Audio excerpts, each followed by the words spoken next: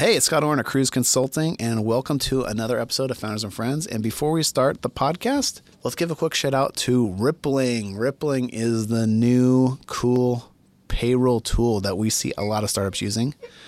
Rippling is great for your traditional HR and payroll. They integrate very nicely. But guess what? They did another thing. They integrate into your IT infrastructure. They make it really easy for when you hire someone to spin up all the web services and their computer, which sounds kind of like not a huge deal. But actually, we did the study at Cruise. We spend $420 on average just getting a new employee's computer up and running and their web service up and running. It's actually a really big deal. It saves a lot of money.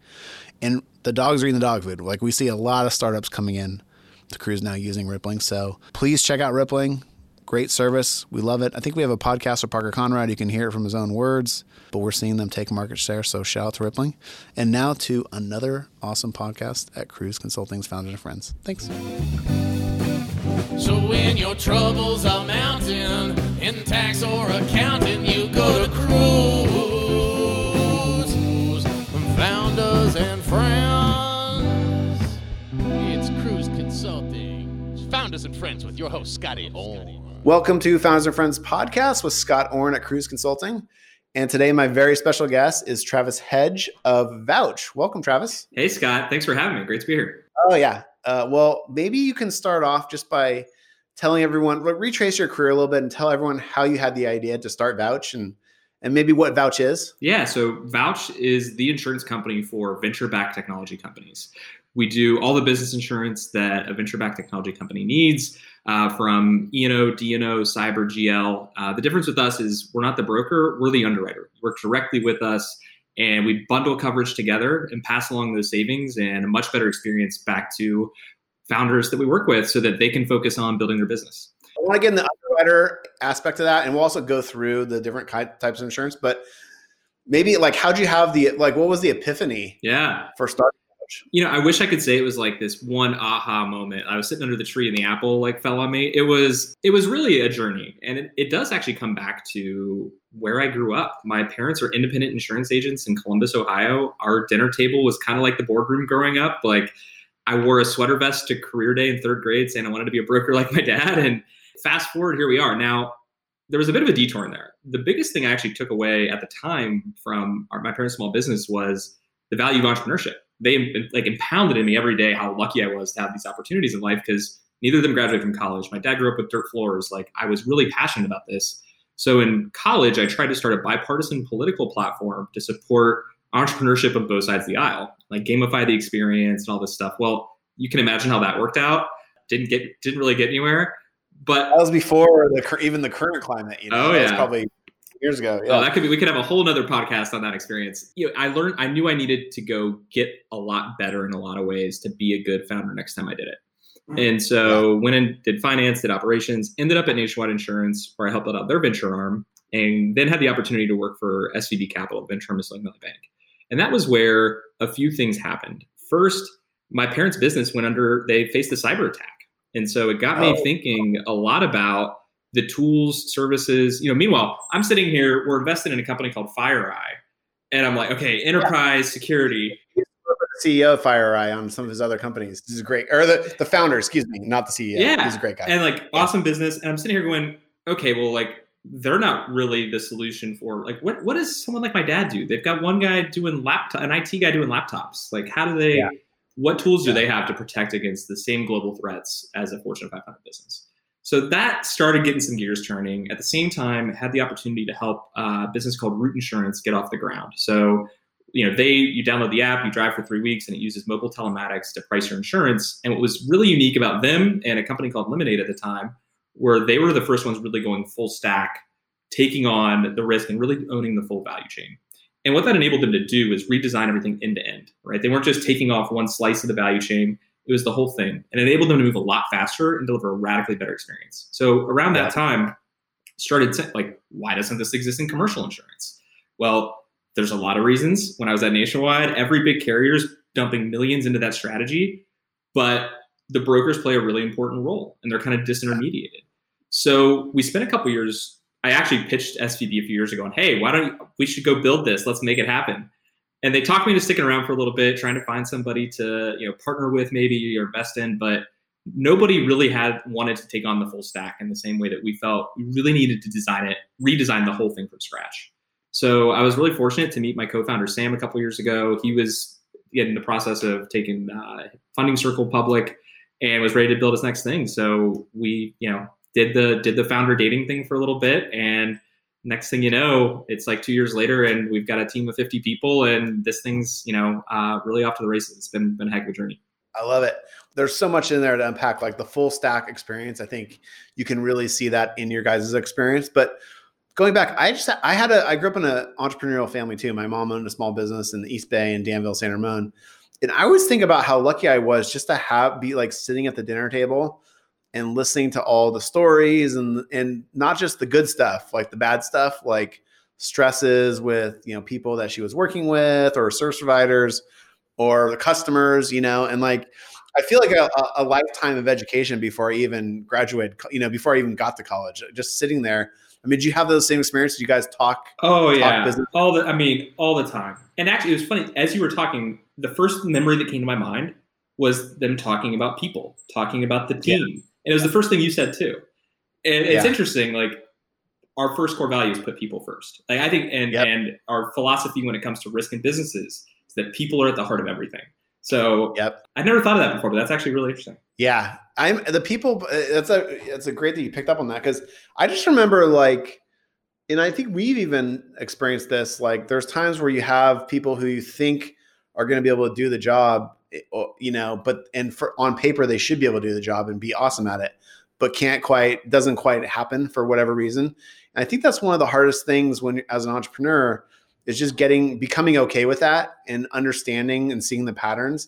And I still remember like sitting there, my mom had many delivery people. She was a retailer, so she had a lot of delivery people. And then she finally found like her amazing delivery and warehouse team.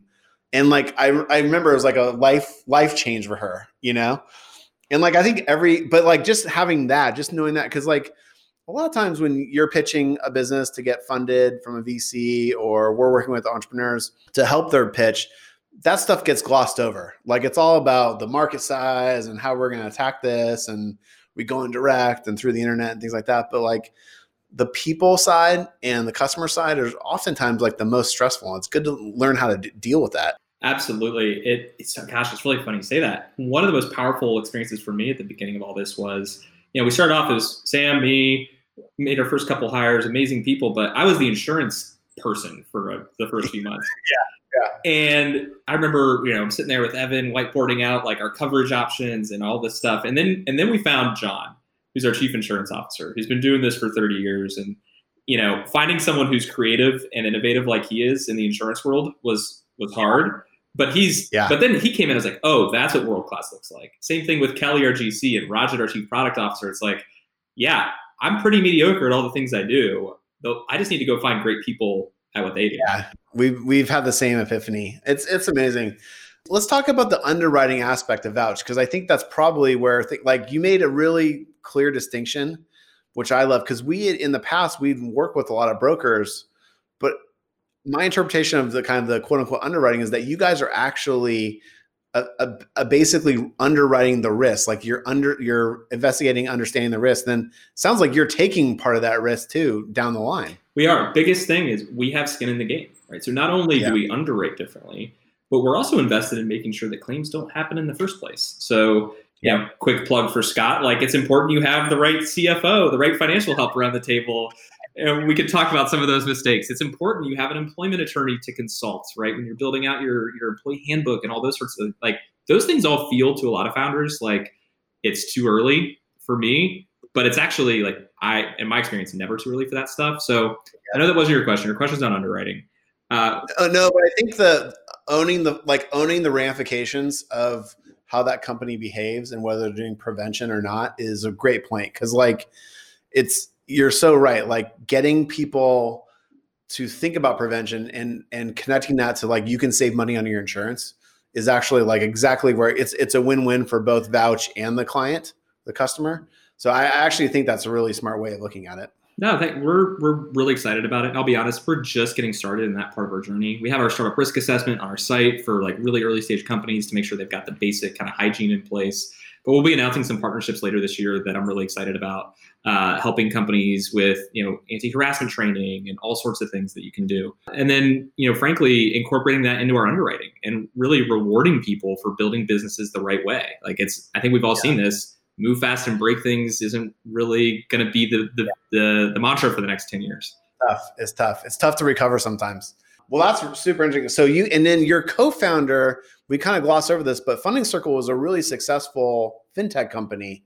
So it sounds like there's probably some lessons you guys have that you've been able to glean from his experience as well. Oh gosh, absolutely. Learning from and working with Sam has been just such a pleasure. I think we met through friends that had invested in his previous company. They had a lot of confidence in, how he ran things. And, for me to work with someone who I respect both personally and professionally, and he's helped me avoid so many of the pitfalls that I know I would have made without him. It was funny. I was walking with my wife the other night and I was like, gosh, if I ever do this again, it's going to be like, I'll know to avoid so many things. I was like, well, I kind of had Sam to help me with that along the way. So I'm really thankful. Yeah, that's awesome. And then the other thing you talked about in your background was just working for SVB Capital. And for people who don't know, that's Silicon Valley Bank Capital. And actually, everyone thinks of like the bank with Silicon Valley Bank first, but they actually have like a venture capital arm.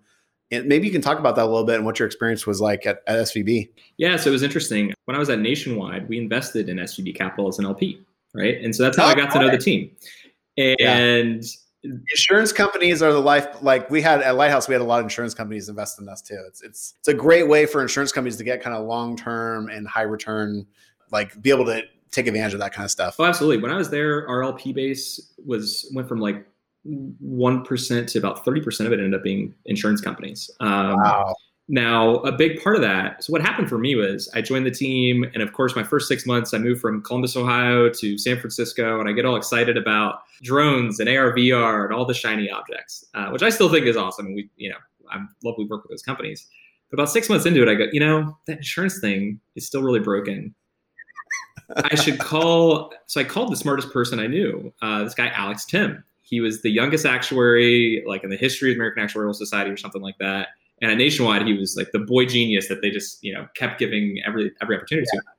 So I called Alex and he goes, actually, I just left Nationwide last week. Drive Capital just gave me a few $1,000,000. And that is what became Root Insurance. So we started doing these quarterly InsurTech dinners and bringing together the carriers and the investors. And just from there, ended up going really deep on regulated industries. So digital health, InsurTech, FinTech was where I ended up spending a lot of my time. And at SVB Capital, we really specialized in Series B kind of stage companies was our sweet spot, and really working deeply with, the other venture funds that we were LPs in and working with. So it was an amazing platform, great people, and I'm really, grateful for that experience. Yeah, they've grown so much. Like I remember when I was at Lighthouse in like 2002, SVB was still big in our world, but they were like a small bank kind of like globally or nationally. And now it's like, it's got a huge asset base. It's a real success story. Like people, I think you guys are a good example of this, and maybe we're a good example of this in SVB. People tend to think of like startups in like the drones or the SaaS or whatever the shiny objects are that you talked about before. But honestly, a lot of the biggest companies and biggest startups are built in these like quote unquote boring old industries where it's just like if you stay with it and you keep executing year after year after year, you build something big. And SVB is a really good example of that. Like it's impressive what they built. A lot of people lose sight of that they look at SVB as the big established bank now, but it was started over a card game by people that were frustrated because the big banks weren't serving them well, right? That was like 35 years ago. Yeah. Cruise, we've been at it for 8, like Vanessa started 8 years ago. And like sometimes people will, and I'm sure this happens to you, vouch, like, oh, you guys are like, oh, you're hot, you're big now, and they don't realize how many years it took to get to this point. And it's like the rock band that's an overnight success after 10 years, kind of thing. It's a good, but that's also what makes it fun and makes it it's all about the journey. And I don't know, I find I learned so much about myself on the journey. It's pretty cool. Absolutely. I mean, if things didn't go wrong along the way and you didn't have the ups and downs of it, it's just, I don't know, it makes it so much more rewarding. To your point, this is years in the making. Yeah. Well, let's talk about, before we talk about the kinds of insurance, can you just talk about the insurance value chain and start from that underwriting, and maybe talk also, you guys have a really slick like online interface that people go. So like I was telling you before I turned the mics on, just today, one of our clients needs insurance. So like in our Slack, I was like, hey, email Travis to one of our account managers. But like what's going to happen is our client will actually go through the online interface, and it's really nice and easy to use. Maybe you can talk about that, but also talk about kind of how underwriting and how you work with the carriers so that people can get an understanding of the industry. Yeah, absolutely. So the biggest thing that people have a hard time wrapping their minds around with us is that the whole thing end to end takes 7 minutes on average. This isn't like, oh, get a quote in a couple minutes and then, we'll figure it out over the next few weeks. It's no, you're truly hello sign, you're done, and it's active at midnight that night. Wow, that's amazing. That's different than other sites that I've used, because there is like a delay on other places. So I think that's a testament to you guys are kind of vertically integrated. Yeah, and so here's I'll tell you how the value chain works today, and then how we've changed it to make that work. So it starts with, well, why do startups buy insurance in the first place? It's typically because their landlord or their investor or their customer requires it of them. We do find repeat entrepreneurs are a lot more likely to get insurance at company formation because they've seen what can go wrong and that they're going to need it. But typically it's because it's required. And at that point, they might ask a friend for a recommendation, or they're going to Google it at some point. And so that's where you typically end up working with a broker, whether that be a digital broker or a legacy broker. Ultimately, it's a very similar experience where they're going to collect some information and they're going to take that application and then shop it around to a few different carriers. And those carriers, so these are companies like Chubb and Hiscox and the Hartford, very highly fragmented space. They'll then kind of bid on your business. And that's why it takes a few weeks. Now, sometimes you can maybe like build some integrations, but even then, it still takes a while. And what you ultimately end up with is typically 2 or 3 different carriers in the back end of your insurance coverage. It's really hard to do things like monthly billing as a result. I remember when we got our first coverage, we had to cut a physical check that they said they never got, and like all this kind of craziness. That happens all the time, and it's really hard to pay for stuff. And actually, one of the things, I think you guys allow credit card payments, right? Am I mistaken on that? Oh, yeah, totally. Yeah. That's actually, everyone's listening is going to be chuckling, but that's actually like a big deal. Like very few insurance products can you actually pay with a credit card. Or if you do, you got to call like some 1-800 number, and it takes 20 minutes to do. So like even that innovation is really nice. You can probably tell I'm a fan of what you're doing, but like, yeah, there's just, it's like, it's good you guys came along and are changing the industry. Well, I appreciate it. And actually, you might not know this. If you're an early stage, so pre-series A, SVB client, and you use your SVB credit card, you get $500 back on your next statement. Oh my God, yeah. 500? Yep. Well, if you're buying general liability, that might be like half the policy. It might be double your actual policy. It's up to 500, right, for the premium? Yeah. But our entry level GL starts at $200 a year. The cheapest in the market is $350. Wow. Oh, I didn't know that. Yeah, well, and this goes back to the underwriting, right? We stripped out the stuff that startups don't need. Like you look at the general liability business owner policies that startups are buying, and it'll include stuff like fine art coverage. And do you have a pool on your site? It's like, well, no. Really? Yeah, not all of them, but some of them.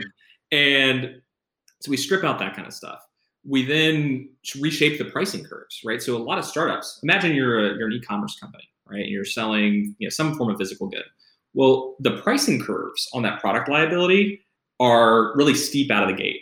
So you benefit from economies of scale as you grow, but you get hammered as a new company. And so we fundamentally reshape those curves because we're so narrowly focused on this space that we can do things like that. So that's where controlling the underwriting really makes a big difference. Yeah, that's huge. So then you guys, and just so I understand the value chain, you guys underwrite it, and then do you have like dedicated carriers, or are you guys the carrier yourself? Like, are you just popping this policy that you just wrote into like a SPV or some type of account and just handling it? How's that work? So you can think of us, for all intents and purposes for the customer, we look, feel, act like the carrier. What we've done, the regulatory kind of nuance behind this is we're what's called a managing general underwriter. So we design the policies, we design the claims process. Tasha, our head of claims, is amazing. And then we work with Munich Re, the world's largest reinsurer that reinsures 100% of the risk, so that your customer, your Fortune 500 customer, doesn't look at it and say, well, who the heck is Vouch? I'm not taking a risk on some startup. No, you're taking a risk on the biggest reinsurance company in the world. And then we take our risk on the back end of them. So we have that skin in the game that, look, if you have claims, it's coming out of our pocket too. So we really care about helping you prevent those from happening in the first place. Is it fair to say like Munich Re, and then you guys have a deductible with Munich Re, basically, like maybe the first couple $100 or first couple $1,000 or whatever the number is of claim or risk comes out of your pocket. So that creates that incentive where you have a incentive to underwrite good stuff. So a lot of people might do it that way. We actually wanted to get more aggressive and say we want to take more risk ourselves. So you can almost think of it as we're taking a pretty high percentage of every dollar of claims. We end up being, it's really wonky how it all works out, but that's how you should think about it. Okay. But then that means your reinsurance costs are less so that you can be Vouch can be profitable and all that kind of stuff, kind of thing. Yep. And that frankly, we just feel like our interests are more aligned with our customers. Yeah, that makes total sense. Awesome. For some people, they might want to hear like the cool, sexy Vouch story. But for a lot of people listening to this, actually just going through the insurance products is really helpful. And I know I've had a million conversations with our clients about this stuff. So it's one of the reasons I wanted to record this was just like, boom, we can start you are talking to a bunch of founders right now. So let's start with the granddaddy of them all, general liability. And you said it perfectly. It's oftentimes someone else is requesting a policy from the startup. And what I found and what I learned when we started signing leases was like Cruise and our clients need general liability insurance when they're going to sign like a rental lease for like office space. Yep. So maybe describe general liability a little bit and what people should be thinking about as they sign that policy. Yeah, absolutely. So general liability is typically that first thing that's required, as you're building your business. It's going to cover things like slip and fall around the office, or you have a client in and something, your coffee robot accidentally burns them or something. And then it also covers things like product liability. So you have a physical good that's going to be covered as part of general liability, or even things like advertising injury. This is a product that was developed really for Main Street businesses that we've adapted to work really well for technology companies. But it's the basic building blocks of your coverage. And it's going to cost anywhere from like $200 per year to maybe $1,000, $1,500 for like an early stage company, depending on what they're doing. So it's really kind of that basic starting block. And what you also find is required by a lot of customers. And by a lot of, like, for instance, if you take on debt, it's typically going to be required as part of that process as well. What about like, especially like us, we're completely remote and we're remote before COVID, but a lot of companies are going remote now. And so sometimes like we gave up our office space at WeWork. Mm-hmm. Give up your office space. Do you still need, this is such a basic question, but it's an honest question I have. Do you still need general liability if you don't have an office? Yeah, you do need general liability, and it's frankly, it's an affordable coverage. So like advertising injury, I think is a really important thing where we've seen companies get sued by Fortune 500 competitors because of one little line they had on their website saying they were like the best product in the market. And it's ridiculous, but it ends up being a 6-figure lawsuit that gets tossed out that you don't want to have to deal with, right? That's where insurance comes in. Now, the other thing that people don't think about often with a general liability policy. So Scott, let's say you take an Uber or Lyft, or maybe you're driving to a meeting, which, well, who knows next time that's going to happen. But if you were to get in an accident because you're driving for work, technically the business can be held liable. So there's something called hired and non-owned auto coverage. That's part of your kind of general liability policy. It's a little option you can turn on that it's like $100, but it's kind of like that base protection. So you don't need to get like the insurance with the rental car at the airport and get, scammed for it. Yeah. That's super smart. Actually, in the very far reaches of my brain, I do remember that being in our GL. That's really interesting. Okay, so your basic advice is it's a very affordable piece of insurance. Startups should do it. Even if they're remote, they should still be getting general liability. Absolutely. And typically that's going to be paired with your property coverage. And that's one of the areas where we've helped make it more affordable is we know that 99.9% of startups don't own their space. They don't need like fully robust property coverage. They need what's called business personal property coverage. That's where it's your laptops, your desks, your monitors. Sam and his last business had a break-in that, they had insurance and were able to cover the claim, but it's little things like that. Now, what's key there is, to your point, making sure that policy works for your remote employees. It's not just on the premises. It's that you have off-premises coverage. We've had customers that have moved all their property into a storage unit. So we've had to work with them on making sure that's covered appropriately. And then the other thing to keep in mind is the claims matter a lot. We've had one customer, a friend of mine, who had a laptop stolen. It took 6 months to get the claim back from the carrier. We're committed. I mean, we have a 72-hour fast track kind of property claim process and stuff like that. That's great. Yeah, that's insane. That's crazy. So that's where the property come in, because that was actually gonna be one of my other questions for you. But now, and I'm kind of embarrassed that like I've kind of forgotten some of this stuff, but we did have a break-in like 3 years ago, and we did have a property component of our GL. That's why I was thinking it was part of GL. But we did. I remember the broker saying, "Oh no, you're covered on this," because and we had a bunch of computers stolen. Life in San Francisco, right? It just happens sometimes. Yep. But okay, so those two go in conjunction together. Basically, is the way I think about that. Yep. Okay, D&O, directors and officers liability insurance. So this is, you raise your first, institutional round, investor joins the board. They're requiring you to get it to protect their interest as a director, right? So let's say that there's a lawsuit against the company, the directors are going to get named personally. So this is protecting their personal interests, which is, by the way, also protecting you as a founder. And so that's actually, I'll be honest, most companies don't need it until they have that outside board member join. But if you're operating in a regulated category or a highly litigious category, so fintech, digital health, or maybe even gig economy, right? There's a lot of litigation there right now.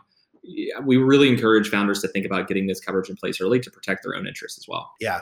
I mean, sometimes people don't know, but like venture capitalists who invest in a company are fiduciaries of the company. Like that's how they get named. And same with the founder. Like a founder is on the board or the chairman of the board, they are a fiduciary of that company. And that's how they get sued, right? Like that's the mechanism. Yeah. So it is a good thing. I usually recommend like after they raise like a bigger, they're more of a target, like a good size Series A or something like that. That's kind of the time to do it. Yeah, typically that's right. What's your recommendation? Yeah, my recommendation would be to think about it earlier if you're in a highly regulated category. Because you're just more like, for instance, Lambda School didn't register in California, so they ended up getting slapped with a fine. There can be regulatory actions like that.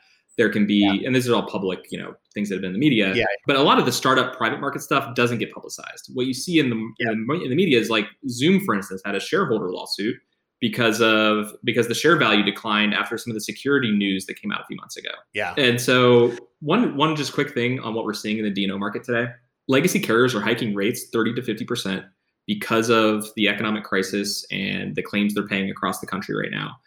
Really? Yeah. In public markets, it's going up over 100%. This was an article in the Wall Street Journal the other day. And private markets are feeling that as well. We haven't hiked rates, so obviously come check out Vouch. So that's really interesting. The other thing we're seeing is to deal with the rate increases, carriers are putting huge exclusions in. So we're seeing major shareholder exclusions so that if that doesn't work. No, it doesn't work at all. You're seeing lender exclusions. You're getting a class action lawsuit because of the stock price going down. You definitely need to be able to cover if a major shareholder initiates that, you need to be able to cover that. I saw a policy the other day for $3 million in coverage with $1 million deductible. Like, what does that even do for you? Yeah, I believe that too. Wow. Yeah, it's a crazy time. Okay, so let's go to errors and omissions, which I typically recommend when companies start signing enterprise deals, big, like Fortune 500 is their clients and things like that, because that you'll typically see that in a contract. Though the big company is smart and they want to be protected. They want to have someone holding the bag if like there's a lot of downtime or there's a big error or whatever it is. Is that consistent with how you recommend it or how you think about it? Yeah, absolutely. And it's typically smart to have that paired with your cyber coverage, because when your product is software, I mean, the thing that's going to happen is there might be a bug in the code or whatever, right? You have some downtime. Yeah. So you want to have those things coupled together. It always, where we see things go wrong is if you have a different cyber carrier and a different E&O carrier and they start pointing fingers at each other, gets ugly. To your point, you're offering your customers the right advice, because the big thing that we see is, let's say you're selling into Fortune 500 companies. You sign your first big, it's like called a 100K pilot. Well, that Fortune 500 has insurance requirements crafted for much bigger, more traditional companies. So I've seen it where it's for a 100K pilot, you've got to go buy $60,000 in insurance. The best way to negotiate is to get the coverage that's right for your business up front. And then that way, that risk manager in the middle of that organization says, you know what? Yeah, these people really take it seriously. They're prepared. I'm okay with $1 million in coverage instead of $5 million because you've been proactive. Because you thought about it ahead of time. You're speaking that is like something I preach on the accounting side, like you wouldn't believe, because like when you've actually thought about this stuff and done things the right way, auditors, like IRS auditors or state auditors, think about the exact same way as like the risk manager would at a big company. It's like, that's really good to hear. And yeah, and we do encourage our companies to get that when they start signing up big enterprises. So that makes me feel good that we're providing the right kind of advice. So, and then you talked about pairing that with cyber. What are the thing I'm still like slightly scared or nervous about that I don't always understand cyber, because I always worry that like if there is attack, then maybe the policy won't come through, or how should a cyber policy be structured, and how do people protect themselves from getting exempted in the fine print or something like that? Yeah, well, I'll be honest. We have some real cyber experts on our team, so like we could probably have a whole conversation around that. I think the big thing to keep in mind is you have first party liability and you have third party liability. So when you have a breach and it impacts, the impact it has on you as a company, that's your first party liability, and that can often be more expensive than people think about. That's the forensics, it's the repair, it's all that. On the third party side, you've then got to think about, okay, well, I need to go notify all my customers. So the amount of records you have in your, not just the amount of records, I actually think a lot of companies use that for underwriting, and I don't think it's a great proxy, but the amount of PII and the sensitivity of that PII that you're carrying really matters a lot. Which systems it's going to sit in, right? Are you using AWS, Stripe? What are your third-party cloud dependencies versus what are you hosting on a proprietary basis? That stuff all really should factor into how you think about your cyber coverage. Now, here's one common misconception, is that fund transfer fraud, things like wire fraud, a lot of people think they get cyber and that they're covered. Well, you really need to have a crime coverage as well. And this is something that's very rarely required. We see it in some customer contracts. But crime coverage basically protects your cash assets in the bank. So the primary use case that most people think about is called employee dishonesty, otherwise known as embezzlement, where we've seen some interesting stories there of employees using. Talking before we turn the mics on, that we catch that like 1 out of every 50 companies. It's usually someone paying their own credit card, like someone who has control of the bank account pays their personal credit card. Yep. And it's usually like a $10,000 a month kind of thing, but there's much bigger stuff like that. So that resonates with me I totally get that.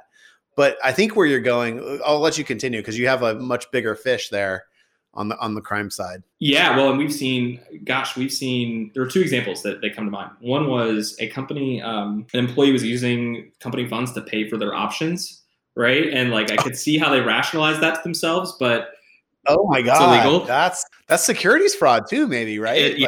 There's a whole host of stuff there, which is ultimately covered for the company. The other one we've seen is where they didn't turn on two-factor authentication. And so this is the difference between cyber and wire fraud, right? Someone got access to their account. It might not have been through, hacking into their systems. It could have been through other means. And they ended up stealing, $400,000 from a company that had just raised $5 million. That's pretty material. That's terrifying. Yeah. Oh my God. So the crime aspect would cover that, not cyber, right? Yeah. Always depends on the details, which policy is going to cover it. But that's where these are just the things that people don't think about. And it really helps to, work with an expert. Last thing I'll add, these coverages are really important for startups in particular. If you think about it, we always tell companies, get covered before you announce your round. That is when the cockroaches come out of the woodwork, right? Oh, wow. So so I mean, we saw it. Like we announced our Series A, and all of a sudden I get an email like, "Hey, this is Sam. Can you wire me some money?" Like, no, it's not. That happens all the time, and so always get covered before you announce your round. That's a really good point. So there's one more that I want to cover, which is EPLI, which is employment practices liability. Yep. And that's if you are sued for wrongful termination or discriminatory hiring or something like that. Is that the ballpark of that one? And how does that work to protect the company? So interestingly enough, you're 6 times more likely to have an employment practices claim than you are to have a cyber claim. But if you look at the awareness of people, cyber is much higher on people's awareness kind of radar. Yeah. Employment practice liability, to your point, it really covers those examples where there's a claim of wrongful termination, et cetera. Now, no matter how well you run your process, you have a great culture, you have a great HR team, et cetera, eventually you're going to have some of these issues. Over the course of a company, for instance, in a given venture portfolio, the claims data would say that about 40% of a venture fund's portfolio is going to have an EPLI claim in the course of that. Wow, that's amazing. That's cool that you can think about it in terms of like a venture capital portfolio too. That's actually really smart. Yeah. So these are what we call high frequency, low severity claims, where the average claim is somewhere around $100,000. And so this is something where, for instance, a lot of PEOs will offer, so the Trinets, et cetera, of the world, right? They'll have EPLI coverage really baked into their platform. But oftentimes we'll work with companies to add an additional layer on top of that with a lower deductible, so that because these are, typically high frequency claims, so that they've got kind of the right risk mix for their business. Yeah, that makes total sense. I recently just started thinking about that because our HR person was talking to me. Like we were doing an insurance checkup, and she brought that up, and I was like, oh gosh, that seems like a really good thing to do. So yeah, that's really helpful. So we've gone through, if we count crime, that's actually 7 aspects of insurance that a startup should be thinking about. And this has been super helpful. I mean, I'm sure people who are listening to this are appreciative, but I'm just appreciative of someone who runs a startup and someone who advises a startup. This has been really, really helpful for me. So thanks. Yeah. And I've kept you kind of too long here, so I want to be respectful of your time. But for the next step, like anyone who's listening to this, how do they get in touch with Vouch? How do they get in touch with you? And how do they get the ball rolling on their insurance coverage? Yes, you just go to vouch.us. Actually, you can go to vouch.us/cruise to get 5% off as a cruise customer. And very nice. But a surprise, folks. You should see my face right now. I'm beaming. But one just quick thing on that. The whole thing takes 7 minutes end to end. And the key part of that is we ingest the information with over 70 different proprietary risk profiles. And then we recommend the right kind of coverage for your business at that moment in time. Now, from there, you can fully customize it. You can work with the team, jump on Zoom, but we do make those recommendations so you get the right coverage at the right time. And so, yeah, just head to vouch.us/cruise. I love it. I've seen the demo. It's awesome. We're referring clients over. Big believer. And I got to say, like, I love that you have that family, like you grew up in an insurance practice. Like you've just lived and breathed this pretty much your whole life. And I feel like you can kind of see those little touches in both just the demo and how the system works, but also like the messaging on your site and how you explain stuff. So I really want to appreciate it. I appreciate you, appreciate your time, and I'm very excited about Vouch going forward. It's going to be cool. Hey, the feeling is mutual, Scott. Really appreciate you having me on. Awesome. All right, buddy. Thank you so much. Thanks, you too. So when your troubles are mounting in tax or accounting, you go to Cruise. Founders and friends. It's Cruise Consulting. Founders and Friends with your host, Scotty.